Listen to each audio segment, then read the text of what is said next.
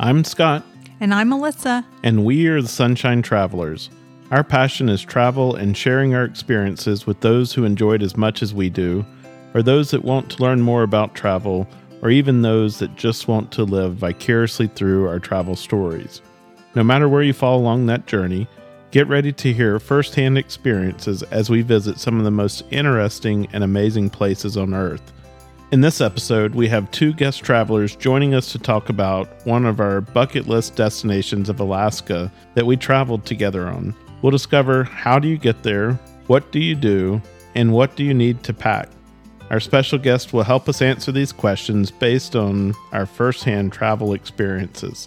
So pack your bags and let's get started on this journey to Alaska. Melissa and I love sharing our travel experiences with you, and it's even more fun when we can have guests join us that traveled with us on some of these trips. Please join me in welcoming to the show Melissa's sisters, Laura and Stephanie. Hello. Hi. Alaska was on our bucket list of destinations, but when we look back at our old bucket list that was written on the chalkboard wall in our kitchen, it said Alaska Cruise. In this case, though, we did more of a driving trip around Alaska and ended with an epic trip to Denali National Park. And one thing that I wanted to share as we get started is as we planned for this episode, we sat around together and looked through pictures and videos and laughed and reminisced about things that one of us remembered and others of us said, oh, I forgot all about that. I was just reminded again that when we spend our resources on travel, how much it enriches our lives beyond just that trip. And we have those memories to hold on to forever, when things that we would have purchased with those resources would have just been long since forgotten. Yeah, that is so true. And, we're all about the experience, not so much the gift. And we do that a lot with our kids now that they're grown. So let's talk about Alaska. And why was this not a cruise? Because we had it written on our wall, Alaska Cruise. So we had a couple family members who joined us on the trip who could not cruise due to motion issues. So that was really the biggest reason we did not cruise. But also, I had a few friends who had done Alaska in a road trip and just raved about it. And so why Alaska? Why did we do this trip all together? And I guess talk about a little bit like who all went and then why we did it all together to Alaska. We went for my 40th birthday surrounding that celebration of hitting the big 4-0. And I don't remember exactly why I really just wanted to see Alaska. I can't remember the exact reason or what I saw to trigger that, but it was just this desire to see a part of the country I'd never seen before. So we traveled. So it was Laura, me, Stephanie, my husband, Ed, our cousin, Vanessa, and then Melissa, Scott, and their son, Will. So we had 7 of us total. And so let's talk a little bit about how we got there and where we started on our road trip. Yeah, because we didn't all go together, the 7 of us. So Ed works for Delta Airlines, and we fly standby. So we got really lucky and were able to get a direct flight to Anchorage, and we even got first class on the way there, which does not happen nowadays. So that is how Ed and I got there. I had purchased a ticket, and so I had a direct flight to Anchorage. And I know that for Scott and myself and our son Will, in this particular trip, we used Delta Sky Miles to purchase the trip. And we actually went through Seattle on the way there. And so, Stephanie, I want to ask you real quick so how did you plan for doing this on standby? And did you... because we obviously were going to start the road trip and had reservations and certain things. So what if you had not gotten on a flight? And how early, I guess, did you start to make that journey? Sure, that's a great question. So we did start a little bit earlier than y'all, for example. And we always nowadays put in a little bit of buffer at the beginning of our trip if we don't make our first flight. And we've also figured out there's something called Zeding where we can fly on other airlines. So that gives us a lot of backup options on airlines like Alaskan. Thankfully, we didn't have to use that this trip, but we had a backup to the backup to the backup. Melissa, why didn't we take that? I mean, if they got first class, why didn't we take that direct flight? I really have no idea. I'd have to look back. Probably it had something to do with maybe the number of miles that it took. I know that we did a red eye nonstop back to Atlanta on the way home, but for some reason we did a one stop, and I have a feeling just with 3 people, it had to do with the number of miles that it took. So let's talk a little bit about how we plan the itinerary, like where all we went, because obviously you can't see all of Alaska, how long we went for, and what parts of Alaska we saw. We flew in and out of Anchorage, but didn't really spend a lot of time in Anchorage. We mostly spent time on the road. So we started out in Anchorage, and we mostly just flew in and out of there. We didn't spend much time in Anchorage. So we really spent time on the road, and we picked 2 main areas, the Kenai Peninsula and Denali National Park. So we got to see 2 national parks on this trip, which all of us are nature and national parks lovers. So that really factored into planning the itinerary. So we spent 2 nights in Homer, and then we did 3 nights in Seward. We stopped for 1 night in Talkeetna, and then we had 3 nights in Denali National Park and the surrounding area. So a little over a week. I think one of the things, just taking a step back for just a minute, in the introduction, we didn't really give much information about Stephanie, but Stephanie is another one of our world travelers. So she's someone that's been all over the world and been to a lot of different countries, as well as places across the U.S., and she's very organized in her travel. And I remember when we got the itinerary and it was in a spreadsheet and it was by day, and I was like, oh my gosh, we're going to have every second mapped out on the day. Not what ended up happening, but she's very organized in putting all this information together. And matter of fact, we've been able to go back to that itinerary that she shared with us and just kind of refresh our memory along the way as well. And talk a little bit about, to go to Alaska and have the accommodations that we had, you really do have to start planning in advance. Right. You really do, just because there's limited resources there in Alaska as far as lodging. So we started 1 year prior, or close to 1 year prior, just coming up with ideas and itinerary, how we wanted to do the trip. And then by October and November of the year, so we went in June, and then the prior October, November, we had pretty much everything planned out as far as lodging. Just so we knew, because there was very specific things we wanted to do and places we wanted to go. And one of those specific things was staying out in Kantishna at the end of the road in Denali National Park. So there's a few lodges out there. The one we stayed at is called Skyline Lodge, and it's very small. So to be able to book that in advance, we had to make those reservations really far in advance. And also you have to, or you don't have to, but we opted to fly out there. So we also needed those reservations pretty early. Yeah. And I think it's important to note, like, we weren't staying at hotels. So we weren't staying at these places that had 100 rooms and stuff like that. We were staying at very small lodges and cabins and stuff like that. But for those listening, are there big hotels that you can stay at in these places? That's a good question. I think definitely Anchorage and on the way. But I would say in places like Seward, Homer, and Denali, there's not a lot of chain hotels that I remember, a lot of huge lodges. So that's another reason why you really need to book in advance. And the other thing about Alaska is you have a short travel season for most people, right? There would be a window, the summer travel season, right, where the weather is really bearable to be able to do a lot of things. I mean, there are other times you can go and see the Northern Lights and some other things, but to do some of the things that we did, or that's the popular travel season is during the summer, and that's when you would take Alaskan cruises and things like that as well. So that's another reason that if you're going to travel during the summer, you have to plan early.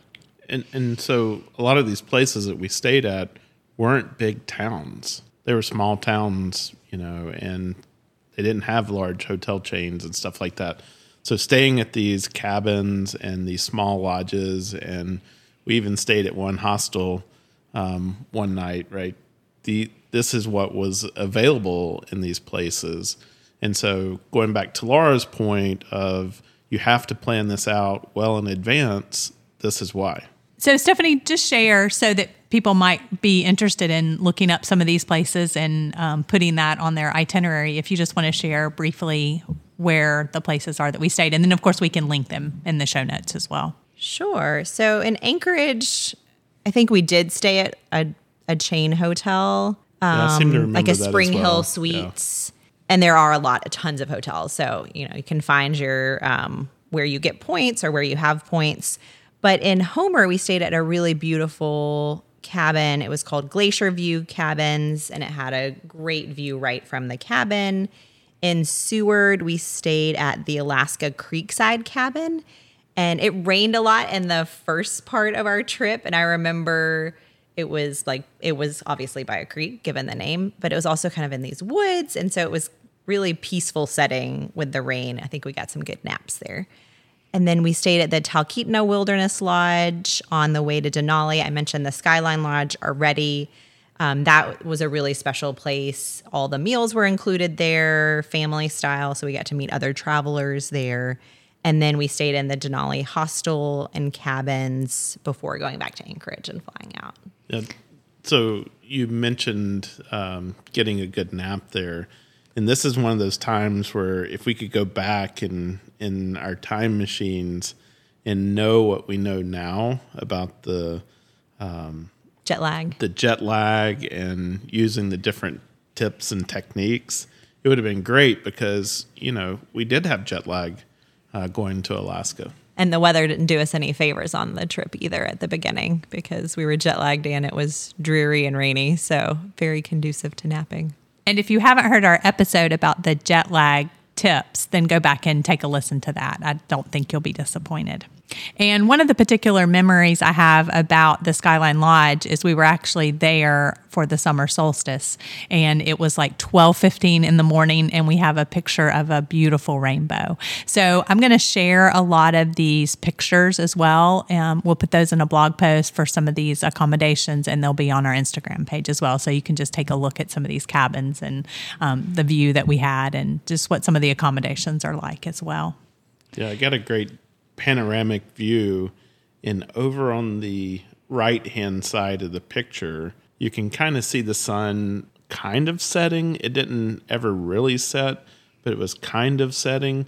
And then on the left side was this beautiful rainbow, and that was 12:15 in the morning. Right. Yes. So let's talk about what a typical day was like. And I want to mention, too, that we had 7 people.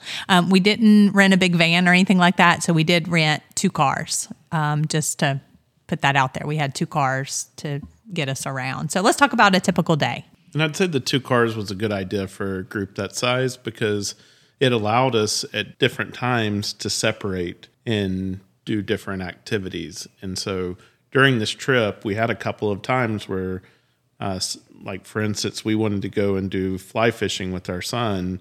And so we went and did that. And while we were off fly fishing, Stephanie and Laura and Vanessa and Ed went off and did their thing. So that's a good point. We hadn't really talked about that, but yeah, that's absolutely a good point. So yeah, and when I plan itineraries, especially with a lot of people, one of the things I try to do is kind of ask people, like, what's top of your list? What's top of your list to fit in all the different things people want?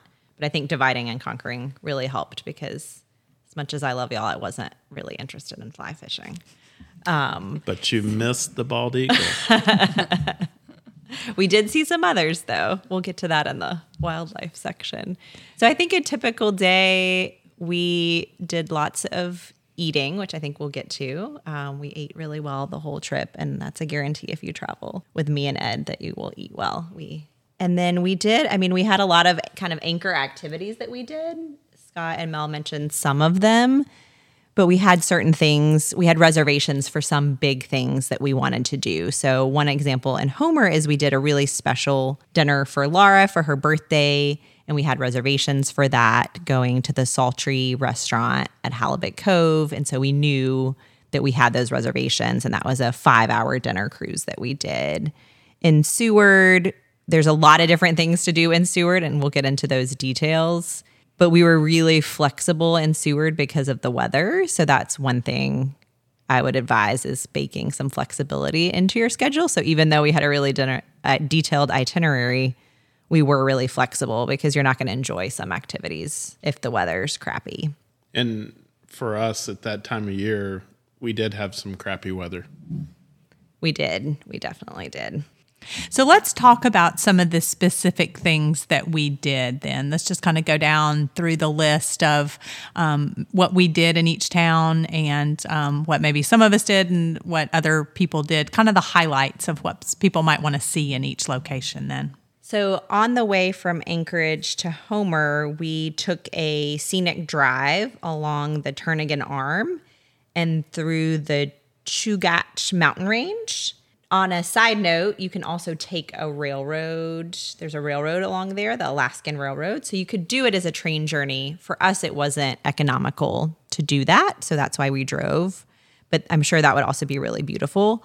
We stopped and did the tram ride at the Alyeska Resort and had lunch in the little town there as well. And then our other highlight of that day was stopping at the Alaska Wildlife Conservation Center. And it's a sanctuary for injured and orphaned bears, moose, and other animals. It was pouring down rain, but it was still a really amazing stop. One of the things that I remember about the conservation center too was that right off the bat, we got to see a lot of the animals that you think, okay, I'm going to Alaska and see those animals. Now, later on, we got to see a lot of those in the wild, but it was almost like, okay, we've seen bears and we've seen some of the moose and we've seen some of those things. So you're not like waiting the whole time hoping that you get to see them. But we did see them in the wild as well. So once we got to Homer, one of our big highlights, and this is where we started to sort of split up and do different things based on people's interests, but Laura, Ed, Will, and I did a float plane tour of the area, and that was really amazing to see some of the glaciers, to see Kachemak Bay from the air. One thing I would say for that, do pack your Dramamine if you are motion sensitive. Ed did not, and we got to watch sweat bead up on his neck. But even then, he said it was still worth it, even though he was feeling ill from that. So that was definitely a highlight. You can't go to Homer without walking along the Homer Spit, which is right along the bay. There's restaurants, and that has the harbor where we took the ferry over to Halibut Cove. Homer also is home to a lot of different art galleries, so spend some time just wandering, looking at the art, doing some shopping, and of course eating. So a couple of the places that we ate were at the Wild Honey Creperie, and we also went to the farmer's market. We like going to farmer's markets. That's a good way to kind of get a local experience. So we had one of our lunches at a farmer's market. And so one of the things that we wanted to do while we were in Homer, our son Will was huge into fishing.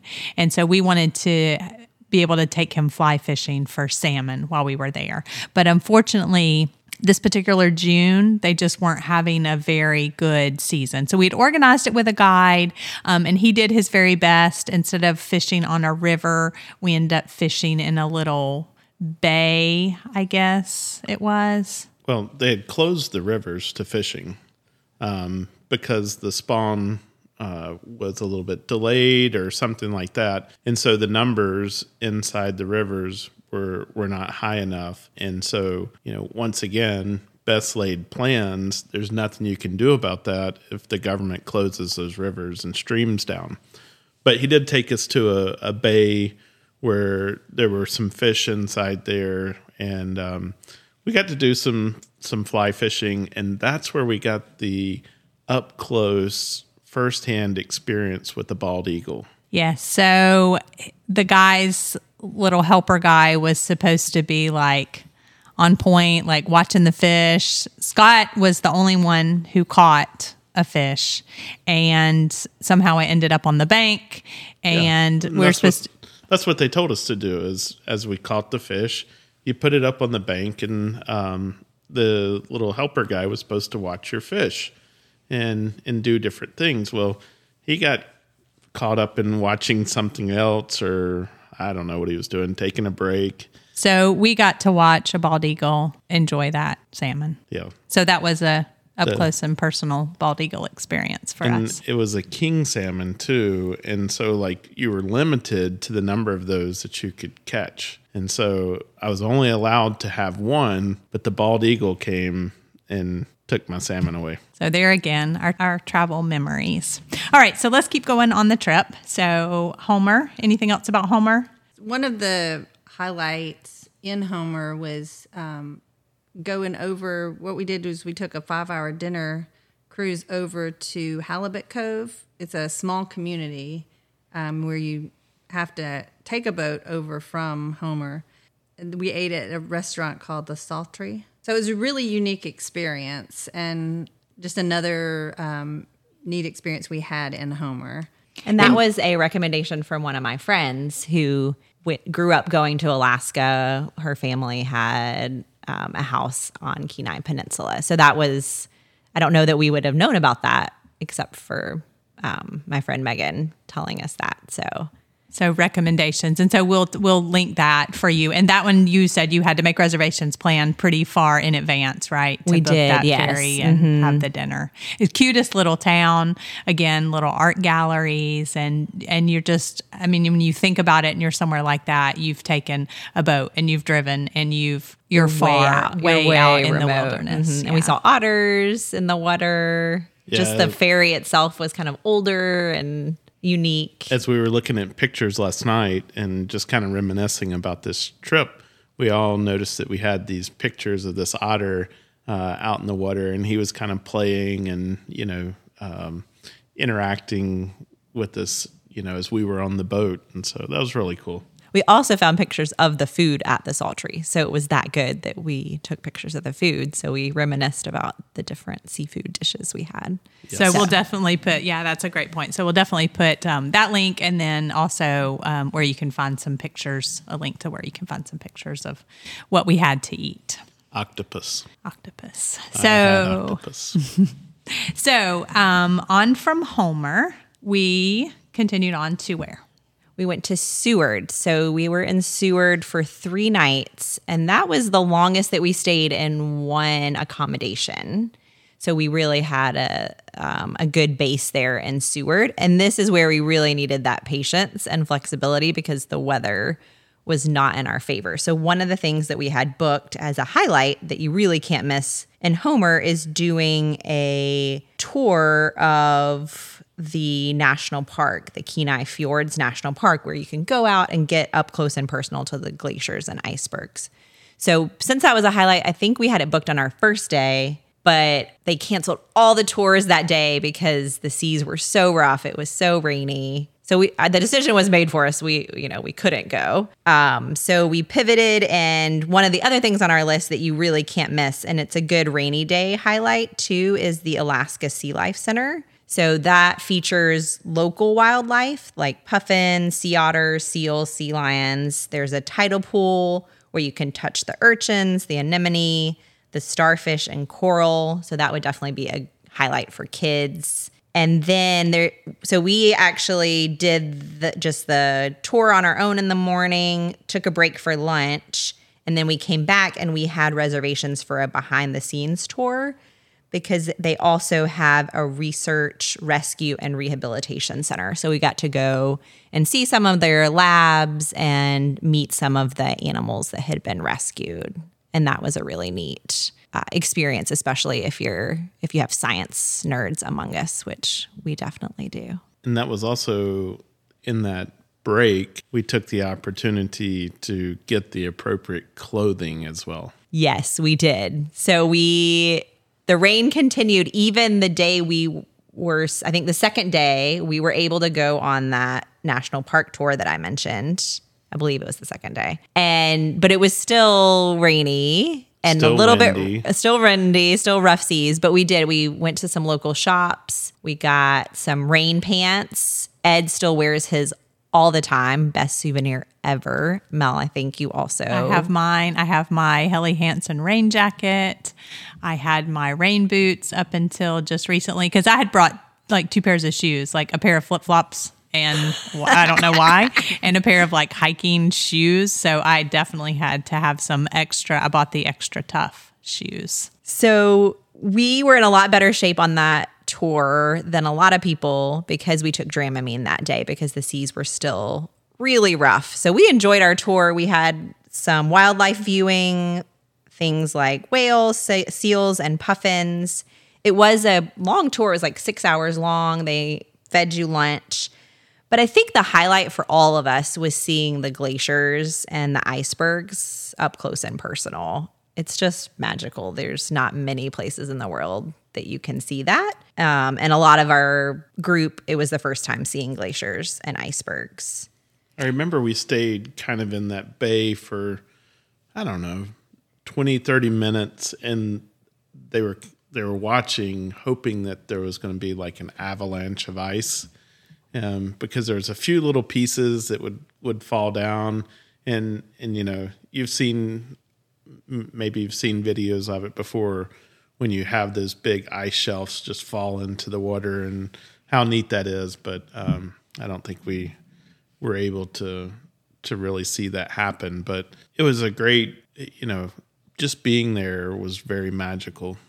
Yeah, I think we saw some smaller ones where the ice was coming off. That was the first time I'd ever seen a glacier, and just not expecting the color, the blueness of it as well. So that was just, I was really glad that we were patient, that we had planned an extra day, because if we didn't have enough time in Seward, then we wouldn't have gotten to do that. So that was definitely a highlight. So that would be definitely on your list for Seward for sure. Definitely. And you can also visit, so that's part of the national park out that you have to take the boat to, but you can also drive to another part of the national park and do a short hike to Exit Glacier. So you can hike to that glacier. And then there's also longer hikes as well to the Harding Ice Field, which we did not do. We were on more of the leisure tour than the active hiking tour. I would definitely recommend seeing Exit Glacier as well. And one of the extra adventures that was somewhat spontaneous, our cousin Vanessa did not do the boat tour with us because she has severe motion issues.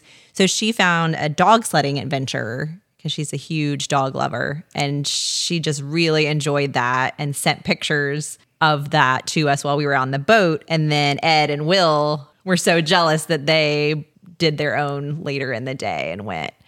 So then we have lots of pictures of them with the dogs, and they actually got to do the dog sledding.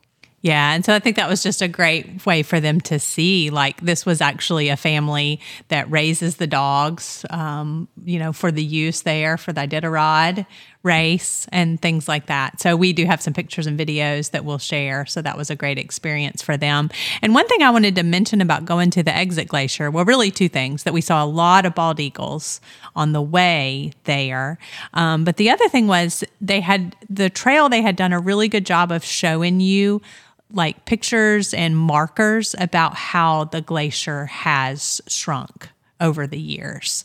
And so that was just very educational as well, to just look at, what is happening as these glaciers change and shrink over time. So we ate really well in Seward as well. There was the restaurant I mentioned for lunch, we can't remember the name of the place, but we had crab there and it was really delicious. So I'm sure you can look up different seafood places. But a couple of the places we remembered by name, the Seward Brewing Company, not just for the food, but also the local brews.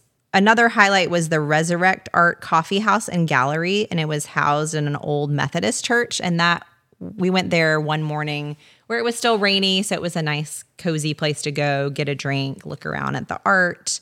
And then very randomly, there was an amazing Thai place called Woody's Thai Kitchen. I studied abroad in Thailand and love Thai food. So that was surprising to us, but that was a really good place that we all enjoyed Thai food. So, and an interesting note about that place too is Kathy, who we talked to on our Antarctica episode, we mentioned briefly that they are residents of Alaska and have lodges in Alaska, and she's familiar with this same Thai place. So put that on your list if you're in Seward to definitely look that up. Yeah, and I would also say that if you like king crab, there's no better place to get king crab than there in Alaska.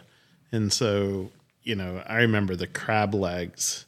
They were huge. Like they even cut them in half, and it was like these big steaks that you would pull out of each side of the crab legs. If you like crab and you like crab legs, you probably ought to put Alaska on your list of places to go.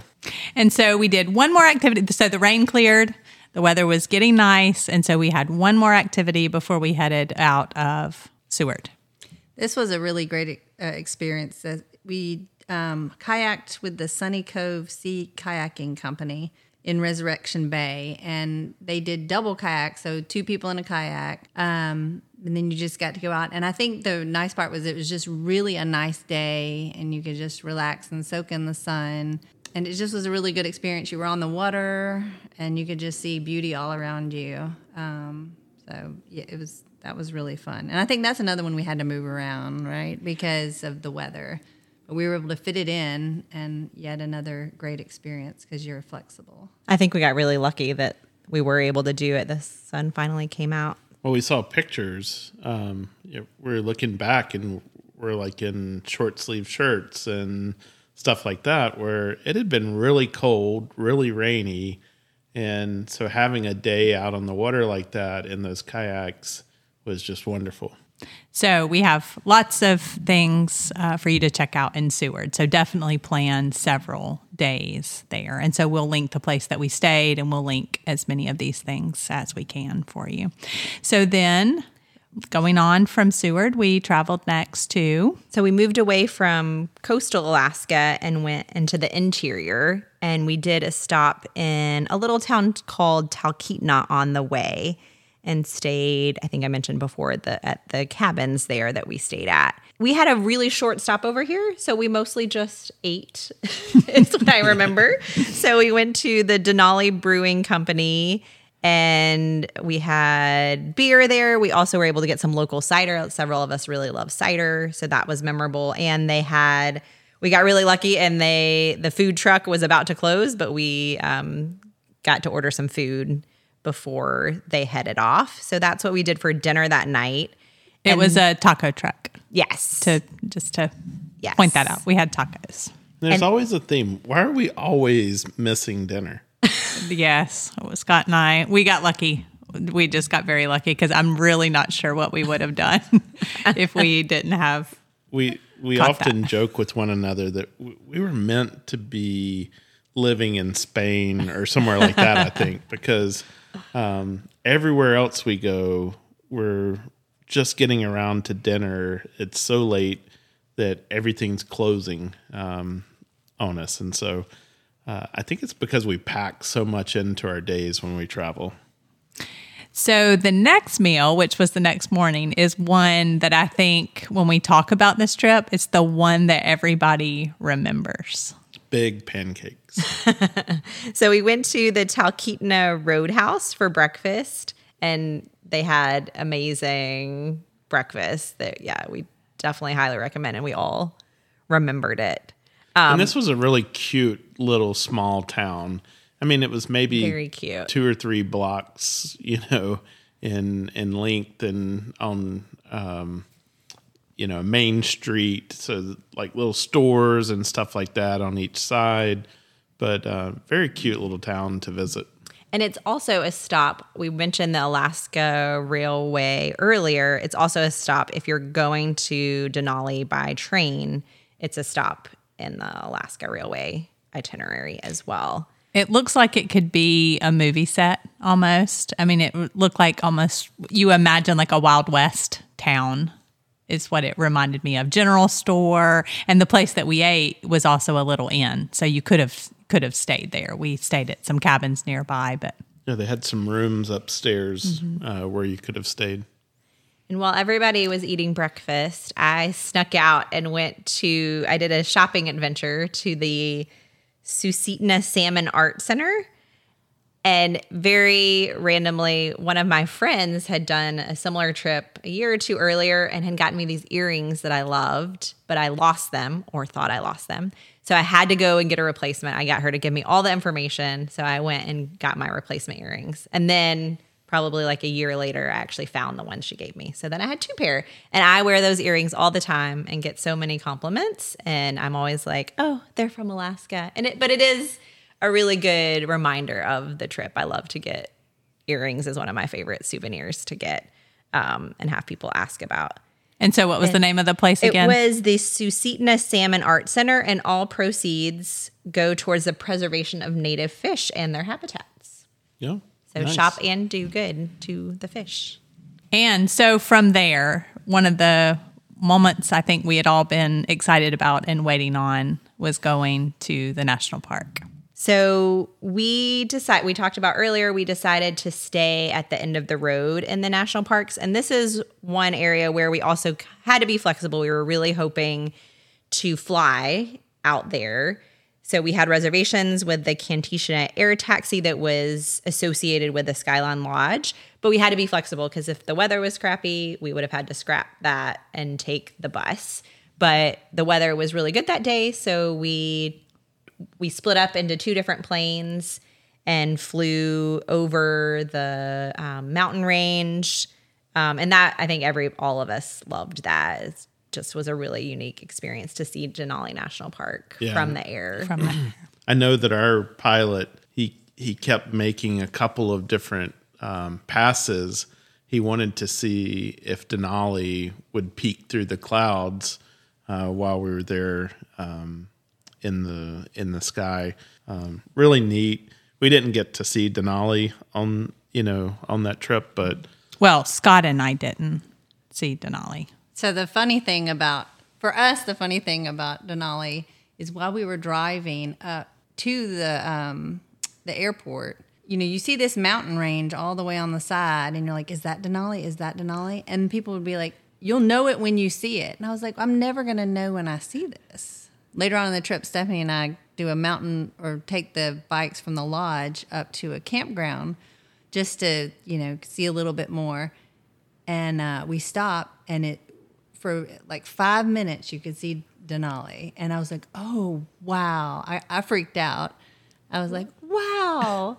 And they were right. You know it because it's huge. But there's all these mountain ranges. You're like, oh, And I think especially, we live on the East Coast where we're not used to mountains that are so tall. So anything to us, we're like, well, that could be Denali. So we had a joke that we ended up calling it finale, fake Denali. Like we saw finale. Now, did we see Denali? We did end up seeing Denali for 5 minutes, as Laura said. And this is interesting fact. I don't know that we knew this going into it.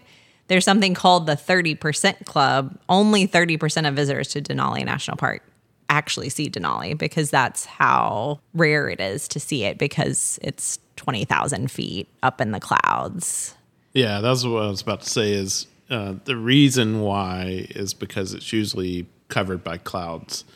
But if you can get up above those clouds, sometimes you can see it. And I think our pilot was trying to do a little bit of that, but it just wasn't working out. But still, it was the gorgeous views going into Kantishna. Was that the name of the little airport? Kantishna.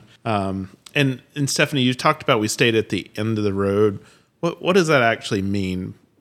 We actually went about as far as you can into Denali, right? Exactly, yeah. So Denali National Park, I think it's about 90 miles long, the road is.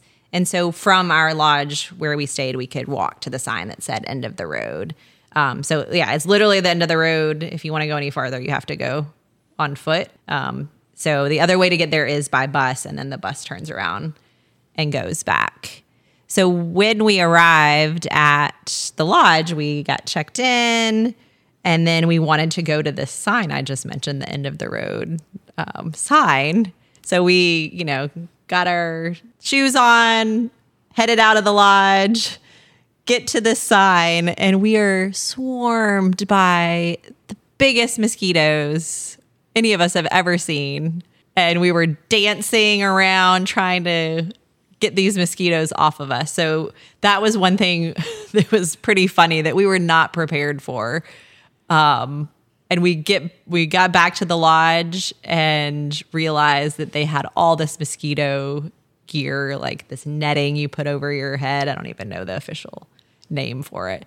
But that made us laugh really hard that we just left the lodge, had no clue whatsoever. Because we're all from Georgia. So we're just like, okay, mosquitoes, we're used to mosquitoes. And you think, I'm going to Alaska. I mean, there's no way there are mosquitoes there. Well, because you talk about in Georgia, you say, oh, if you had a really cold winter, the bugs aren't going to be as bad come spring and summer. And that's just one of the things that you count on.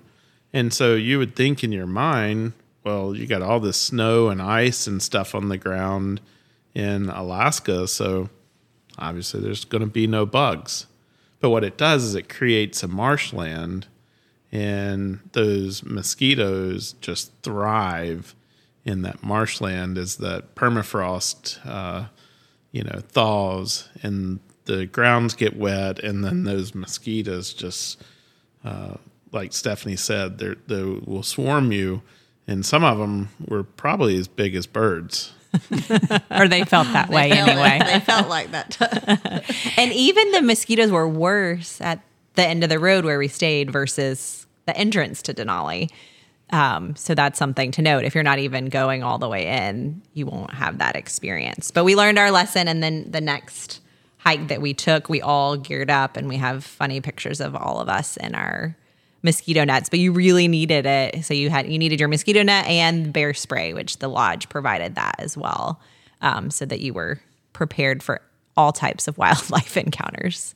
And so we've also learned is that from there, the further in the summer, the further you go toward the Arctic Circle, the mosquitoes get actually worse. So just one thing to note. And the other thing about, we wanted to make sure when planning this that we wanted to plan to fly in, because if you plan to take the bus in and then fly out, that's really your only opportunity to take that flight. And then if you can't do that one, then you wouldn't get to do that at all. Correct? So, right. So for example, we, if we had not been able to flown in and had taken the bus, then we could have at least tried to take it out. So we had like 2 chances, but if you take the bus in and then plan to do that. So that might just be something that people need to be aware of, just because the weather is so variable. But the bus also offered us an opportunity to see a whole different set of scenery and wildlife and things like that we didn't see as we were flying in on the little small planes. Yeah, I would definitely say do the bus tour at least one way, because you do get to see more of the park in a different way. So on the way back, after we stayed at the Skyline Lodge, going back to the park entrance, I think the highlight, of course, everybody wants to see bears in Alaska. So we saw a grizzly mama and her 2 cubs. And the bus that you're on is actually an old school bus, which was kind of funny. But they stopped the bus. We let the windows down. We were taking pictures outside, out of the bus while safely inside the bus. And one tip there, Ed actually rented a camera because we didn't have a really nice camera at that time, or just, to keep up with the technology. And so he got some really good pictures of the wildlife during the trip, the grizzly bears, the bald eagles. So if you don't have a camera, but you're doing a trip specifically for wildlife viewing, that's something you could consider doing. That's a great tip. That is a good tip. I mean, we talk about taking your camera a lot on our episodes because I love photography, but renting one is a really good option for a lot of people rather than investing the $5,000 to $10,000 these days for a good quality camera. And so we should also point out, why did we ride this bus? Because they don't let you drive. Yes. Into I don't know why.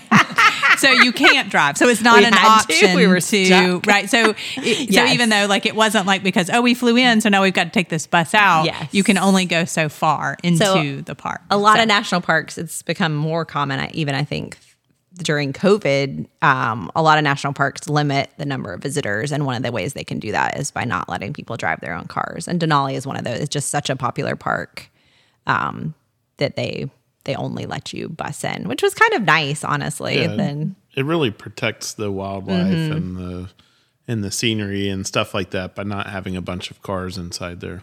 And so I assume we had a reservation. We did have a reservation on the bus. But yes. There is a certain length, though, because I remember there was at one point there were cars And matter of fact, we took our car even and went into the park. That's true. I think, I can't remember what the marker was. Maybe one of the visitor centers, like midway. But I think you can, but if you want to go past a certain point, you have to ride the bus. Because after we got back out, we got the car and we drove back in.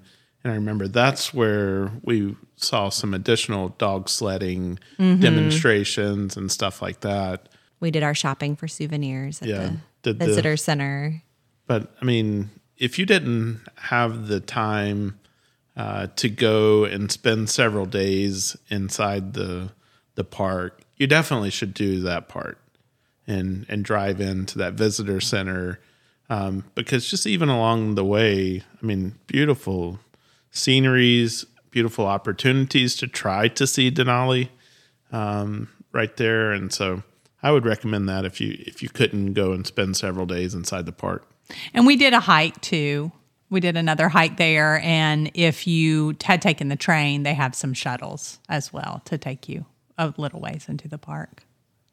And we also I had a friend who was a ranger at Denali at that time and was stationed at Wonder Lake Campground that we mountain biked to. But one night, I think all of us rode the bus and went to one of the programs that he was doing at Wonder Lake Campground. And, we grew up going to national parks and doing like junior ranger and camping. So that was just kind of a fun thing to do, but especially fun because I knew the ranger as well. Well, and actually, I think one of the guys, the owners at the Skyline Lodge, they thought it was just so cool, though, that you knew somebody, that I think he actually loaded us up in the van. Oh, that's right. He took us. Okay, you're right. We did. I was like, I don't remember how we got there. Yeah. That's how we got there, because I think he just thought, oh, well, this is really cool that you know somebody, and he actually took us over there to hear his talk and let you see him. So I think we hit on all the Denali in the park highlights. I think the only other thing is just now let's what we did after that, and then how we got back to Anchorage in just the last little bit. So okay. So once we finished Denali National Park, we had one more night outside the park, and we visited the 49th State Brewing Company in Healy. And this was literally our cousin Vanessa's 49th state. So that was really fun. We have a lot of pictures of her with the sign and holding a glass that says 49th state. But also, I wanted to go there because I'm a big fan of the Into the Wild book and movie. And the movie prop, the magic bus from the Into the Wild movie, was there. And inside the bus was movie memorabilia. And that's a good book to read, though very depressing, as a preparation for your Alaska trip. And then before we headed out to Anchorage, we had breakfast at the Creekside Cafe. They had cinnamon buns that were huge. And then we drove back to Anchorage. We did one final stop, and we're hoping to see Denali Peak one last time, but we did not. So in Anchorage, we, of course, have a food recommendation, if nothing else. And we actually, Laura and I actually ate here twice. We liked it so much, we took y'all back to the Moose Tooth Pizza. So that had really good pizza and also local beers on tap. So that was kind of our final stop. And then we went to the airport and flew home. And I think for most of the time, it's a red eye back from Alaska. Is that typically true? Back to the East Coast. Probably. Mm-hmm. So Laura, what would you say was your most memorable thing from Alaska?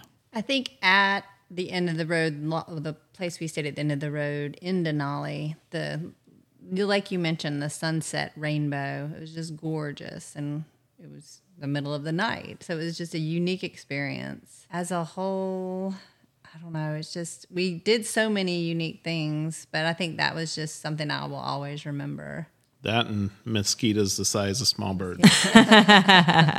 Stephanie, do you have one of the most memorable thing for you?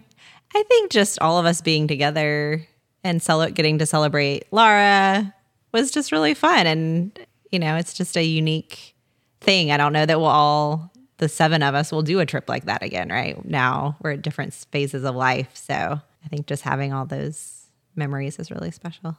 So with every episode, especially destination episodes that we do, one of the questions that we want to know is, what does someone need to pack on a trip to Alaska? So I think we've talked about it a lot, that rain gear is a must, but don't worry too much because you can buy it if you don't have the proper rain gear or if you need more while you're there. Yeah, and we're not talking about the 97-cent poncho from Walmart here. You need some serious rain gear. Yeah, boots, I think, are also on my list, and just lots of layers because, as Scott mentioned earlier, sometimes we were kind of hot in short sleeves, but then we were very cold a lot, so jackets, long sleeves.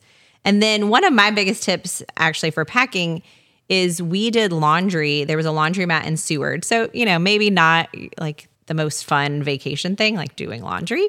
But we did laundry halfway through the trip, and that really cut down on what we needed to pack. As someone who flies standby a lot, we really try to pack in just a carry-on. And so that's hard to do in a cooler weather location. So doing laundry halfway through the trip really helped us to be able to, not pack a lot of stuff. And sometimes too, you can find places that are like wash and fold. So if you could find that, you had an activity, you could drop it off.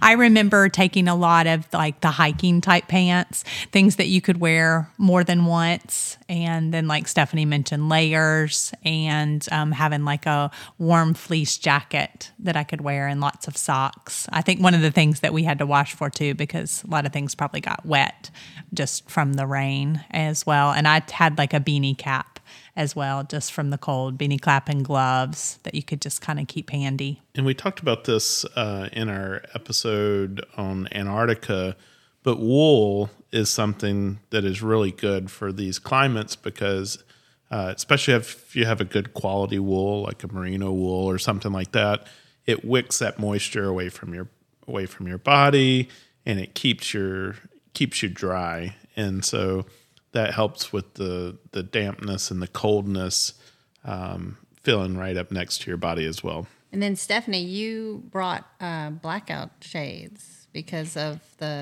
it's light so long. So that was one priority for y'all, that in order to get good sleep. We bought a travel. I think we even shade. bought them for that specific trip. And so we had also been to Iceland the year prior, and Ed in particular really struggled with sleep on that trip because it was light so much. So I think that might have been in response to that trip as well that we packed those. And so those blackout curtains, that was something I think he had just ordered off of Amazon for the... And, a lot of people like myself, I always travel with an eye mask, but Ed just rips his off. So that was part of the reason we got that for him too. And so that's a good point because it never really got dark there. It was, we mentioned like at 12:15, we saw the rainbow, et cetera. And so it really just got like past dusk, and then it just transitioned almost into dawn. And so it's not super dark. So that's a good suggestion that I had really forgotten about for people. So one of the things when we have guests on the show that we like to know is, what are your top 3 most memorable places that you've ever visited? So I think my answer probably changes depending on the day, just my mood. But some of the memorable ones I mentioned earlier, Iceland. Ed and I really loved Iceland, and it's definitely had its moment. I think it's sort of, Iceland is on everyone's list nowadays, but there's definitely a reason for that. And then for us, doing safari in South Africa was amazing. Another like wildlife trip. Something that surprised me on that trip was Cape Town. We added that to our itinerary, and I really loved Cape Town. And then I mentioned Thailand earlier. Thailand will always hold a special place in my heart because I studied abroad there for 6 months, and it's just such a beautiful country and amazing people. How about you, Laura? I think one of my second overseas trip was to Croatia, which I had a friend from college who was over there, and that was just the culture is just really beautiful. The food's wonderful, and then later on, I did like a month in Europe. So that was really fun because it was a month of, England, France, Switzerland, a great experience. There's too many memories there. There's a lot of memories for that one.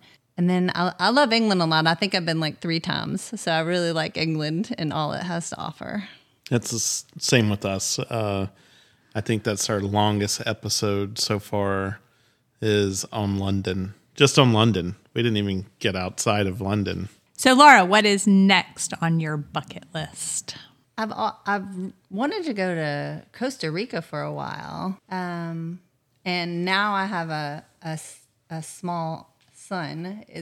Travel is a little bit more difficult. My first travel with him, big travel was Hawaii, and I made it, but I would do a few things different.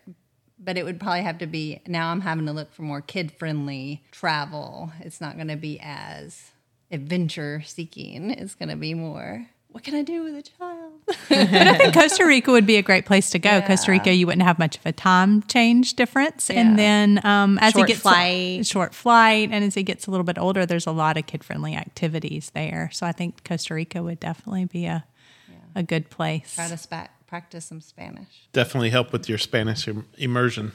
So all right, Stephanie, how many places I have a really hard time with this question. How many places are on Stephanie's bucket list? Yeah, I had before Leo deleted it, I had a list on my phone of all the places I want to go, but they're still in my head. So I think Antarctica is top of my list, just like it is for y'all, because one of the reasons for me is I've been to 6 continents, so that would be my 7th.